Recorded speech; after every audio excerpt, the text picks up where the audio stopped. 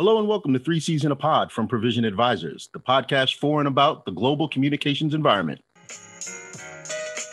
Season a Pod, a weekly podcast from Provision Advisors. A look at the good, the bad, and the what could be better in the world of communication.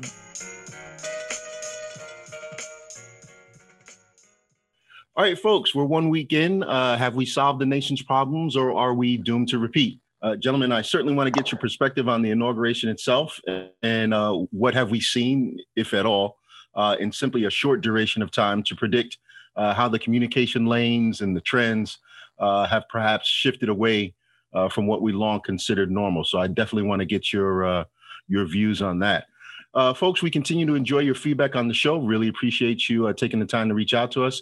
Look, it not only provides us with some expanded views on the topics we discuss here on 3Cs, but it also helps grow the show and helps us speak to a wider audience. So we just want to offer you that. Feel free to follow us on Twitter at ProVAdvisors, and you can check us out on the World Wide Web, www.provisionadvisors.net.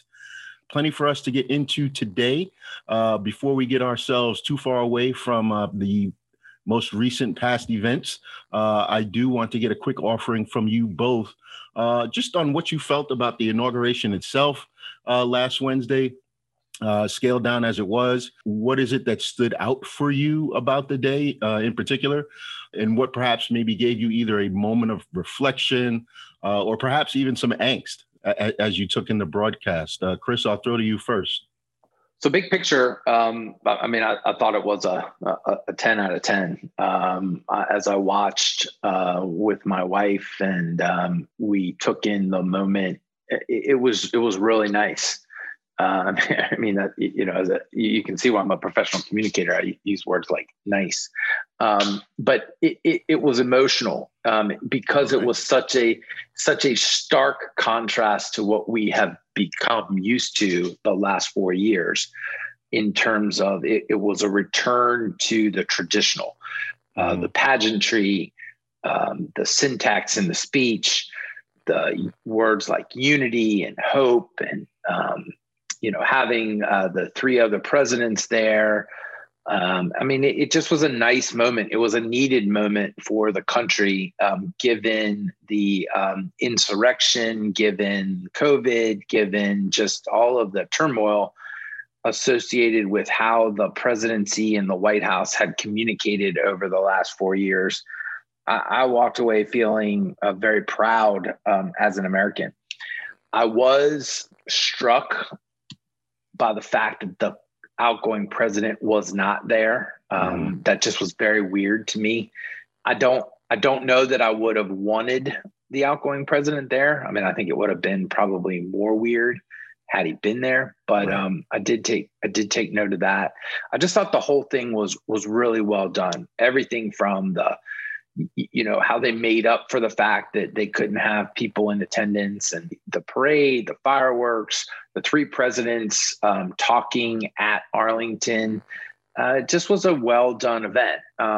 Sadly, we're kind of trending back towards the new traditional as the week has gone on. For now, I'm still left with the basking in the afterglow of what was a truly enjoyable event and a well communicated and well carried out day for America. Thank you, Chris. John, really quick, just before I get to you, I want to go back to something Chris just said. Key on one word he used there. He said needed. Now, John, I know just from me following you and being as close to you as I am, I know you had perhaps a different approach to those events last Wednesday, and I want you to specifically talk about that.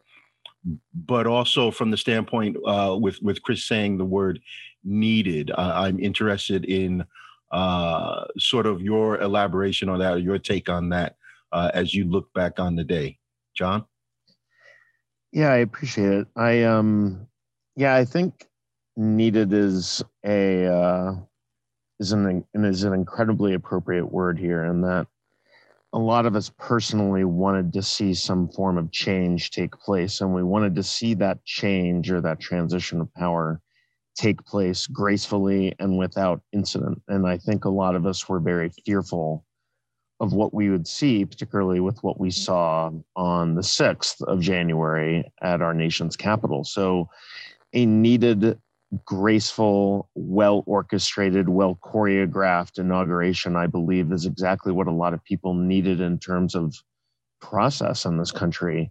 What I needed personally was a little bit different. And so I took Inauguration Day, something I've been looking forward to for months, something that I've been very wary of for weeks, and decided to just kind of shut it off. And so I took my 3 sons up to my alma mater at Villanova University. We walked around the school. We didn't look at our phones. We didn't watch TV. I DVR'd it so I could kind of let the day sink in and I could go back and evaluate it. And it was good for me. It was healthy because I really felt like I was so immersed in it. Mm-hmm. That I was just fearful that it would take away from what I really wanted the day to be about. And it was, number one, needed, but it was about unity and coming together. And I felt like that was a perfect time for me to do that with my kids. We talked about, as we walked around the campus, we talked about the inauguration and what that change would mean and what we had in terms of hopes going forward for the country in the future. When I was able to get them to not look at their phones on the car ride there and back. But, it was obvious to me that they have seen the stress of this written on my face. And I think a lot of kids, a lot of people who are going to be possibly voting in the next presidential election really looked to their parents to see what this last administration did to them. And so I wanted it to be a day where they just saw me as a dad and not someone who was completely immersed in this. Thank you. And John, just one more thing, and we're definitely going to get to that the parent piece of that a little later in the show, flesh that out a little bit. From I guess a historic standpoint, and then it's pushing off a little bit more about that needed, where it was needed. Did the world need to see that inauguration the way it took place? I think so. I think it required some level of grace in order for us to maintain face with our international partners. A lot has been made about how Justin Trudeau and a couple of other leaders at one of like the G8s were making fun of Trump. And, it just, a lot of people understood that the prior president or the former president just was not someone to be taken seriously based on a variety of issues, on a variety of actions.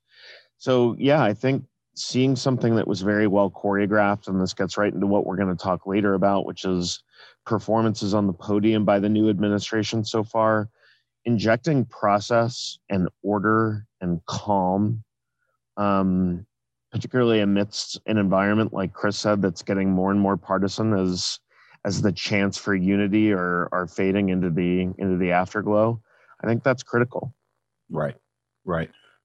Chris, to you, how necessary was the visual aspect of the inauguration, the process scaled down as it was? How much, just how important do you feel that was outside of just the United States?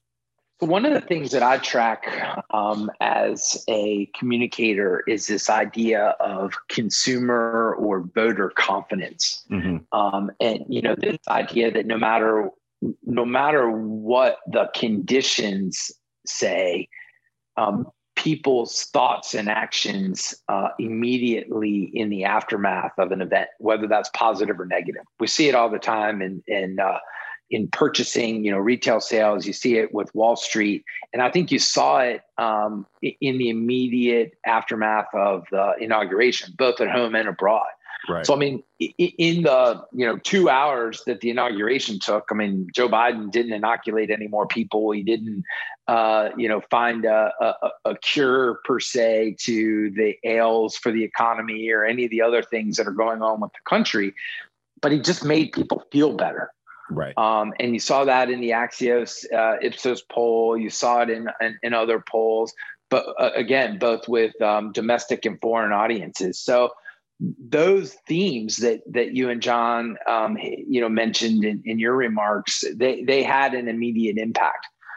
My concern as we slide back into our partisan ways and as we take up the business of impeaching a former president, right, no matter how smoothly that goes and no matter how necessary that may be from a legal or constitutional standpoint, I worry what that will do to that afterglow, what that will do to that voter or citizen confidence that has increased after President Biden's first couple days in office. I think that's something we're going to have to watch closely as the next couple weeks go on and we get back to doing the business of governing and of interacting with the rest of the world.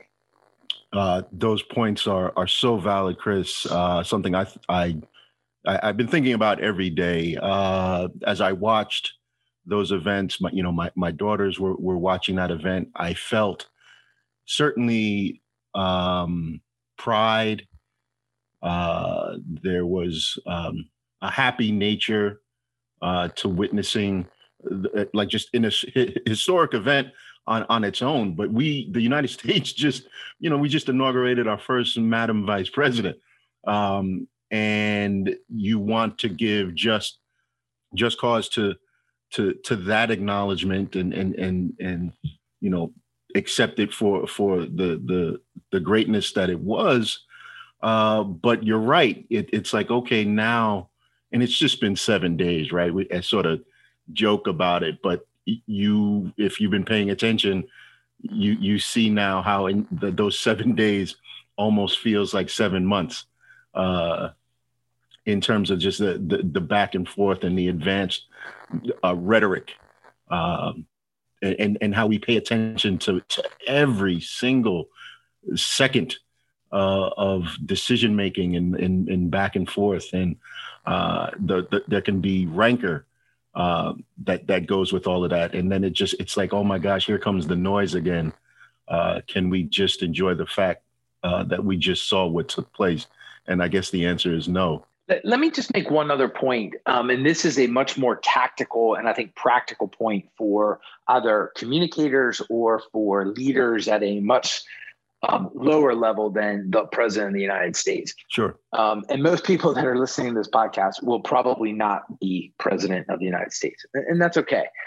How impressed were you with Joe Biden's comfort in his own skin and his ability to allow all of these moments to go on around him?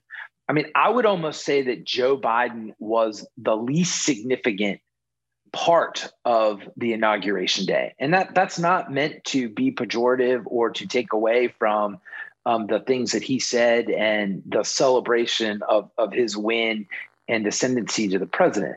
But I mean, here's a guy that we have the first female vice president, a woman of color. You have the outstanding poet laureate and her dynamic address to the nation and the discussion of that afterwards. You have 3 former presidents that played a significant role in it. You have the outgoing president that still garnered a lot of attention and highlights. And then you have just everything else that's going on. And here's a guy that kind of allowed all that to happen. And I think about how many arrogant, self-important people that I've worked with and for, right, that would not have been able to allow those moments to occur. They would have wanted it to be about them. I steal from a former boss of mine, Bill Moran, who talks about I versus we. Yes. Joe Biden definitely came off as a we guy in that moment. And I think that is a lesson for communicators and leaders at a lower level. Be that we person. Allow those things to happen around you. Don't make it just about yourself. If the president of the United States can do it, you can do it. Right. No, you're definitely right. I think that's kind of part and parcel to who he is as a human being, and just sort of just an affable individual, and doesn't put himself out there. Hey, look at me, which is, look, that's a welcome change to perhaps what we've seen, and I'll take it moving forward. Gentlemen, look, I think we're going to take a quick break right here. Great discussion on the inauguration, and when we come back, we're going to move things a little bit forward as we move through the week here. Stick with us. You're listening to 3 Season a Pod. Provision Advisors, we prepare your team for the what-ifs you never thought you'd encounter. Let us help solve your toughest communication challenges and leave your team stronger and more capable for the opportunities that lie ahead. We are back. Gentlemen, we're beginning to see the very early stages of how this administration is going to conduct its business on behalf of the American public. And I believe, or at least I hope, is that we're going to witness a bit more transparency from leadership. Of course, my favorite part, and perhaps yours as well, is what we see coming from the podium, just given our history. The daily interaction between our leaders, press secretaries, spokespersons, as they interact with the media and the American citizens by proxy. In a nutshell, my question to you both, do you like what you've seen thus far, given, yes, we're only talking about 7 days, and I don't know, can this be fool's gold? John, what are your thoughts? Well, I certainly think it will play out over time. And, the real measuring stick for this will be that first thorny issue that really pushes Jen Psaki and the rest of the communications team in the White House into a difficult position where perhaps their transparency is questioned, or where perhaps their truth is questioned. And it happened a lot with the Trump administration, and a lot of people, including me, would say that that was because they had a hard time embracing the truth and had a hard time embracing transparency. And that's why we address this with clients and we address this on this podcast, that there really is value to that truth and transparency speak. So looking at it so far, I think it's good. And I think that it's all very well nested under what President Biden did on Inauguration Day. Going back to the inauguration, he was very clear in laying out what he believed were the priorities going forward for his administration. And now it's the responsibility of the communications team to fall in lockstep with that and consistently and transparently and effectively communicate about those issues. And those issues included COVID, obviously, racial justice, climate change, and white supremacy. And Joe Biden was the first incoming president to ever address white supremacy in an inaugural address. And I think that's important. So now, how do the communications arms of the Biden administration take these priorities and consistently communicate them? And how do they go out and engage the audiences who they need action from? I think they're doing a very good job so far. And at the very, very least, and I'll end with this, there is just a feeling of just calm and affability, and we're in this together. And again, this goes right back to, this isn't rocket science. When you as a president, or you as a presidential candidate before you became president, label the media fake news, it's immediately adversarial. And so the responsibility, the mantle on Jen Psaki and Joe Biden and the rest of this administration, cabinet secretaries and everyone included, is to come out of fake news and be real with the news, in the delivery of information to the media and the respectful absorbing of information from the media, and going forward. Chris, we have long talked about what our hopes were for this administration, our hopes for, what the administration was going to do from a communication standpoint, how they interact with the media, how they talk to the American citizenry.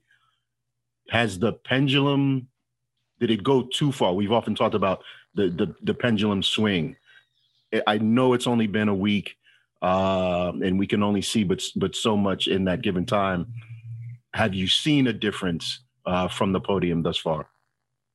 I agree with John. I've seen a difference in the early days. Now, I was trying to think of that Denny Green quote, I'm not ready to crown them. Right. I'm not ready to crown them just yet. Right. But I like what I see so far. I mean, Jen Psaki is just such a talented communicator. And it's hard not to be struck by her talent, her charisma, her, walking the walk immediately. I mean, I just felt, we talk about the inauguration. I mean, as the comms geek that I am, I was more excited about her initial brief that night. Yes. I think she briefed at 7 p.m. And I mean, I was just like, man, like, it's just from a professional standpoint, I don't care, Republican, Democrat, liberal, conservative, right. Whatever. I mean, shit, even the Proud Boys had to be envious of her ability to communicate. Right. And her command of the podium. That takes me to our other favorite communicator in DC, John Kirby. And John, started his job. We talked a little bit about Admiral Kirby last week and some of the things that he needed to do. And he's immediately has been walking the walk. And I mean, as you would expect, the Pentagon has demurred to the White House to allow them to set the tone and to, sort of reset the rules of engagement, if you will. But Kirby is quoted in a few of the morning newsletters today, Wednesday, where he talks about, kind of his approach and the larger administration approach. And in response to a question from Brian Bender about how do you improve the relationship with media, right. Kirby says it's really important that we get back to some basic blocking and tackling skills when it comes to media relations at the Pentagon. This is one of the most important relationships in the information environment between the military and the media. And I believe that it is a relationship that needs to be improved. My intention is to work very hard at that through rekindling the relationships that I have with the press that covers this building and building new ones with the fresh faces in the press corps. And I think that right there is really captures what will be the determination of success. Is Jen Psaki, is John Kirby, are the other cabinet secretaries, because it starts with the leader, but as well as the communication officials, are they able to reestablish, reforge, and grow relationships with media to normalize the conversation between our government, the media, and ultimately the American people? If they're able to do that, then we're in a good spot. At the end of the day, the Biden administration needs to execute. They need to carry out their agenda, or all the communication in the world won't matter. But a huge part of being able to carry out that agenda is effective communication and effective media relations. And I like what I see so far. I want to take what you both just said and allow that to serve as a segue into a different area of this conversation. And that is the prevalence of digital media and or social media consumption and the deliverance of news. And as we deal with that today. And John, you mentioned earlier about the vision of how your kids were seeing you interact, just so I guess your daily consumption of news over the past several years. Chris, and you talking about just that, what is going to be this new, not a new way, but just I guess a different way of expecting our leadership and our spokespersons to communicate with the public. And so I asked this because I can't believe the SecDef is using Twitter now, and I'm paying attention to it. And I just don't remember ever doing that in that form before. And I'm wondering if there is a tipping point to that, because and again, I know I'm getting long-winded here, but as fathers, as parents, I know we look at our kids a lot and we sort of gauge what we do, how we communicate, and juxtapose that with our children and how they're operating on these same platforms and mediums. Can it be too much? Can it get to a point where it's oversaturated? There seems to be too many rules, or you have to walk this tight line, and then you move that American citizenry away from it. Do we risk that problem? Chris, if you get what I mean here? Can there be too much of this thing? I think there can be. I mean, I think there is real fatigue with social media, with larger digital media. I mean, I think it grates on people, not just in their own personal actions, but in the conversation about digital media and how it, the speed and the immediacy of that medium, what it does to those people consuming and using it. Down to the casual user, all the way up to people that use it as a platform for their business or their organization. I think they feel that fatigue. I think that we have to ask ourselves, I mean, and again, I mean, whether you are my 13-year-old daughter or you're, Donald Trump, I think there are three important questions that go along with the use of really any media, but especially digital media, given the speed and reach. What is my goal? Why am I doing this? Right. What is the purpose of the platform that I'm about to use, and who cares? Right. I would encourage everybody, right before you hit tweet or you hit post or you hit, whatever the right verb is for the action. What are you after? Why are you using this platform, and who cares? And if you can't answer those three questions, put your phone down. It's not going to go well. Well, I just think that it's natural for it to eventually right size, right? I mean, we live in a world or at least an existence that, if you look back on history, it's largely cyclic. And so, yeah, I believe that people eventually will find themselves in a social media fatigue to the point that they try to find other means of doing it. The question is, can you exist that way? And I'm huge on parenting on this podcast today, so I apologize, and I thank you for letting me freestyle in this way. But I'm the guy who has tried several times, particularly with my kids, to enact digital vacations, or phone cleanses, where I ask them to go 2 to 3 days without their phones. And, it's hard because people in this generation, up to the age of probably 22, probably don't remember a life without access to technology and without access to information. Whereas we in our mid to late 40s do remember those times. We remember the phone with like the little curly Q cord, the thing that Leslie Jones is making fun of in the YouTube videos. We remember those days where we didn't have social media and we, just didn't have any of these entanglements. So it's tougher for them to have these cell phone cleanses or these digital vacations. It's easier for us, but then I find myself reminded every day that I need the weather.com app because I want to know if it's going to rain today, or, is it going to be cold while we're golfing, or any number of first world problems. So I think it has to be looked at. I'm someone who left Facebook a very long time ago because I didn't like it. I've tried to be off of social media, but because of the jobs that we do, we just can't. So, I think leaders from the Biden administration and beyond are going to have to really watch how people are dealing with social media, the prevalence of social media, the feeling that it's too intrusive in their lives.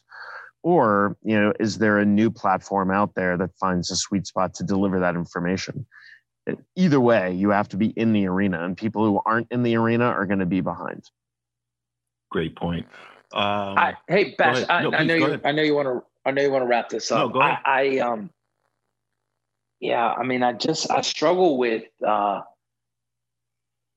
I struggle with the idea that you can cleanse or take a vacation or and I'm not, this is not a critique on John's parenting, because he has to do what is, any parent has to do what's best for them.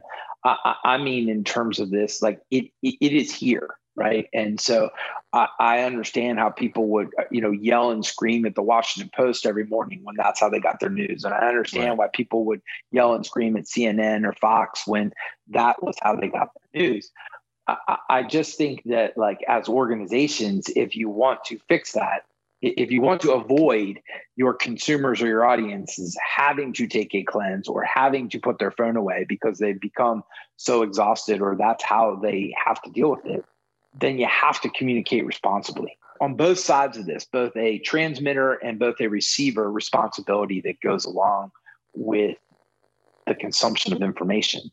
And I don't think you can solely deal with it on either end. Yes, you can isolate yourself from it, but I mean, that doesn't obfuscate the responsibility of those people communicating from what they're doing to the two-way back and forth. So, I mean, we could go on forever and ever, but I mean, this is just a problem that eventually leaders have to own if we want to make an impact.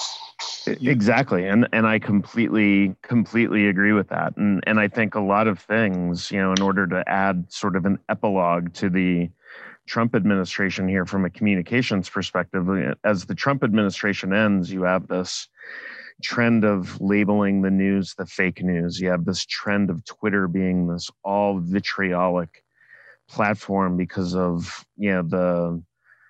the things that Donald Trump and his followers would put on there. You have this feeling that social media is too invasive by a lot of audiences out there. And then you have the pandemic driving people out of offices and out of communal areas and into their homes, and probably more dependent on social media. And so how do leaders now deal with these new normals? It's like the 18 millionth time I've used that term on this podcast. But how do they deal with these new normals and lead effectively, knowing, yes, that are the days of going into an office possibly permanently gone? Yes. Is your dependence on social media probably going to be more important in the future? Possibly. Are you really sick of social media based on the last 4 years? Also possibly. So as you're running through a calculus as a leader and a communicator, you have to consider all that. You both, I mean, we could move into a much longer discussion about this, especially when you talk about the responsibility towards the communication. I'll drop this little nugget, and we can pick this up in another episode.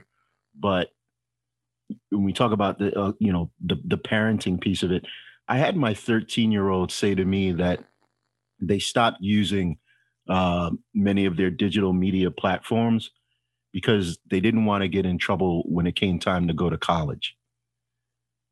Now, again, I know it's dropping a bomb and then walking away, but that speaks to, again, this level of responsibility in our communications, and whether that goes from, the business to the consumer, or that consumer going back to the organization. And that my daughter was focused on that's something that made her say, hey, hold on a second. As we talk about cancel culture, as we talk about responsibility from the podium or wherever it is that you're speaking from, it's having an effect on our children. It's having an effect on us, and our children are watching us.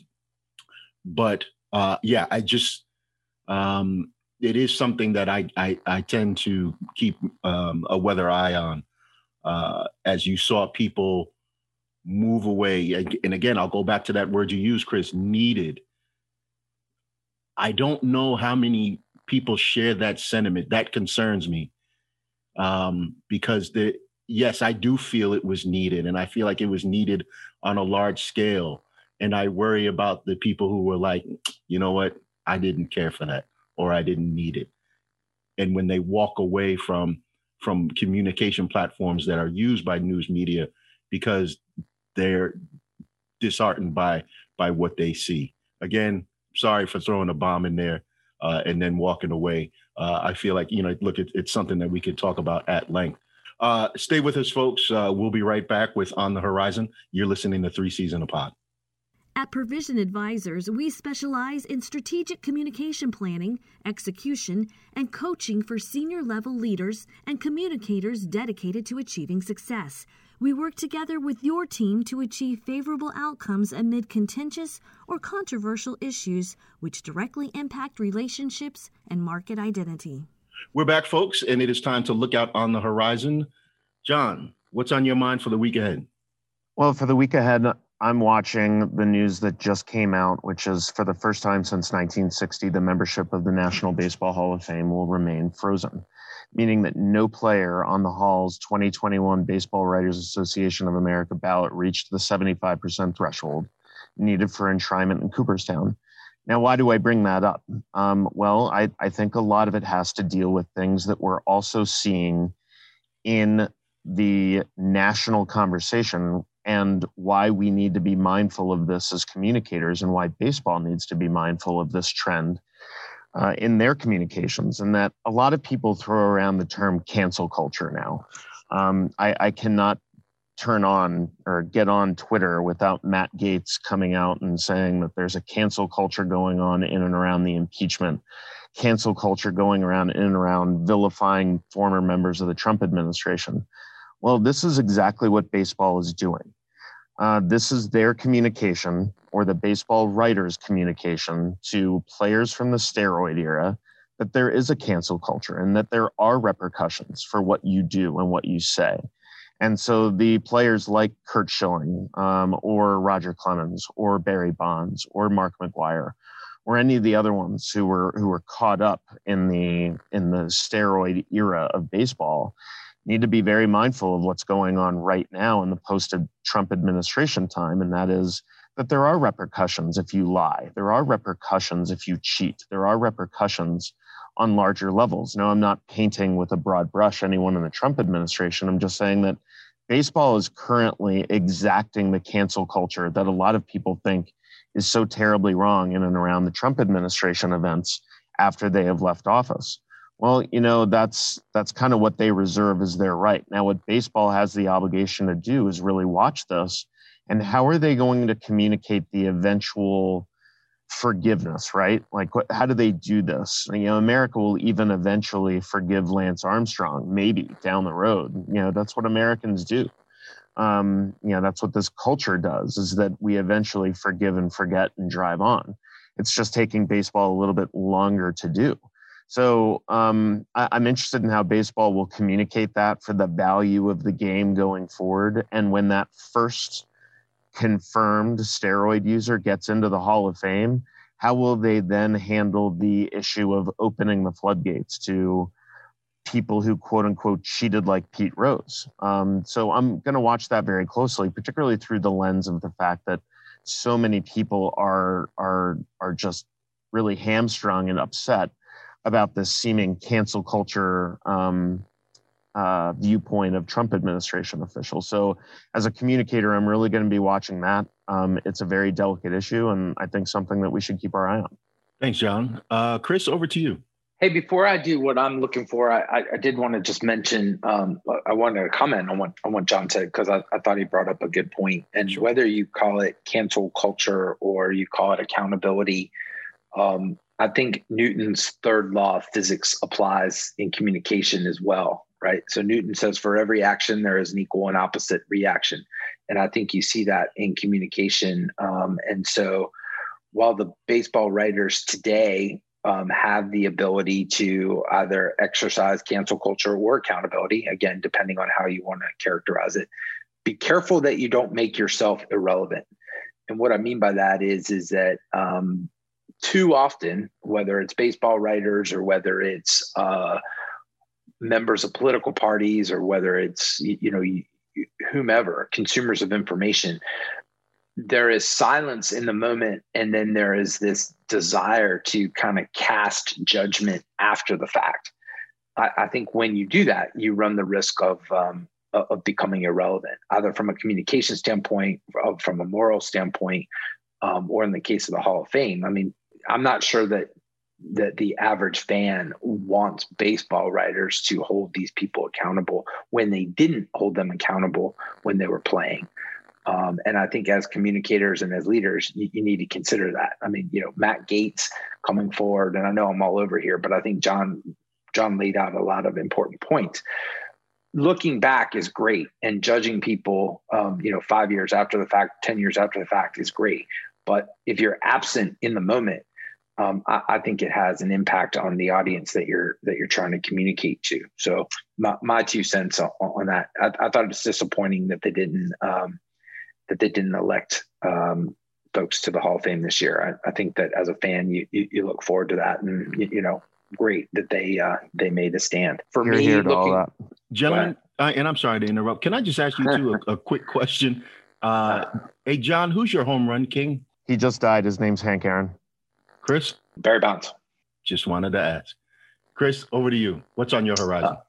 So on my horizon, it's the coronavirus writ large, and what will happen on the front page of a lot of newspapers today and in the online newsletters. There, it was reported that for the first time, I think in 6 weeks, the trend of deaths and the trend of the negative trends are starting to turn a bit.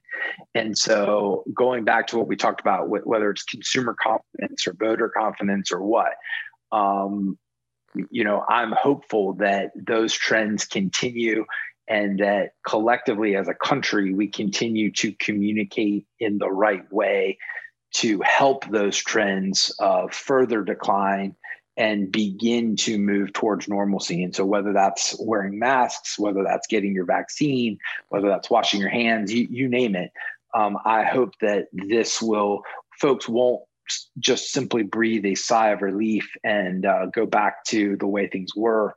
I hope we'll continue to keep that pressure on so that we can drive these numbers even lower. Chris, to that point, I'm very concerned about these Super Bowl numbers. The fact that 22,000 people, the NFL is going to approve 22,000 people to be in that stadium. I just, it's something that gives me pause. And I just hope the NFL has the methodology in place to ensure those folks are safe. Yeah. I will tell you on a more local level, I feel that way when I go to my kids' flag football games. So Right. As one of the few people that wore a mask in Flagler County this past weekend, I hope that people finally get the message. Right. It's God's country down there. So, well, I'll jump in here. They're going to need God. I know exactly. I'll jump in here too with one final thing. And someone who literally just flew on an airplane where every single seat was full, and wearing masks in airports, although mandated by signage, was not necessarily adhered to. That again, a great communications challenge awaits, not just communicating the efficacy of vaccines, particularly amid a culture where a lot of people don't like vaccines, but communicating this return to normalcy that Chris talks about. I'm in a school district in Anne Arundel County where Governor Hogan is now communicating very openly and very effectively, in my opinion, about this movement back to putting kids in classrooms, which brings an incredible amount of angst, not only to teachers, but to parents and to the community at large. Now, a lot of us want this return to normalcy so bad, particularly parents who are just sick of seeing their kids all day. But, how do you communicate it? How do you communicate a return to normalcy when it's been long enough now that people are starting to not really remember what normal looked like? So hopefully it gets back here soon. Good stuff, gentlemen. Go ahead, Chris. No, sorry, we're dragging this out. It's funny you mentioned return to normalcy. My kids do go to school every day, John, and I romantically longed for the days of them going back to school until I remember what getting them ready in the morning is like. So there are challenges on either side. And to that point, Bashan, when you talk about the Super Bowl and 22,000 people going, I think it is a function of risk, and it is a function of priority, and whether it's about communication or whether it's about leadership, like where do you want to take that risk? I'd much rather take the risk of putting kids back in school and helping to get them to normal sooner than take the risk of putting 22,000 people in potentially a super spreader event at the Super Bowl for an event that's on TV. So I think it's about priorities, and the communication effort is going to be central to making sure as a country we identify and carry out the correct priorities. Your discussion, the discussion we had long ago on the sliding scale of acceptable risk, I bring that up at least once a week with people I come across. It's quite something. Folks, I'm going to close out my On the Horizon on a bit of a personal note. Next week, we will be into February. February is long known as Black History Month. Jokes aside on it being the shortest month and all that aside, communicators and individuals, business owners and such, you're going to see people acknowledge Black History Month here coming up this week and throughout the month, recognizing notable African Americans and accomplishments in U.S. history. And I encourage that. I encourage you to sit with people in the room, listen to what they have to say. We've said on this show here, Chris mentioned intrusive listening. I think this is a time when intrusive listening can serve you quite well in the recognition of Black History Month. But like I said, I wanted to give this a little bit more of a personal note. Tomorrow, Dwayne Mann of Wappinger Falls, New York, will defend his dissertation at Northwestern University. And I'm proud of the little guy. He put in a lot of work. It took him a while, but it's something that he's long held as a dream. And he's going to be the first PhD holder in the family. So I'm proud of you. And that's a little bit of Black history, a bit of American history from our family to yours. So Dwayne Mann, we salute you here at Provision Advisors. And that's my On the Horizon. So, gentlemen, I thank you for allowing me that. Folks, that's our show for today. We always appreciate you joining us for this conversation.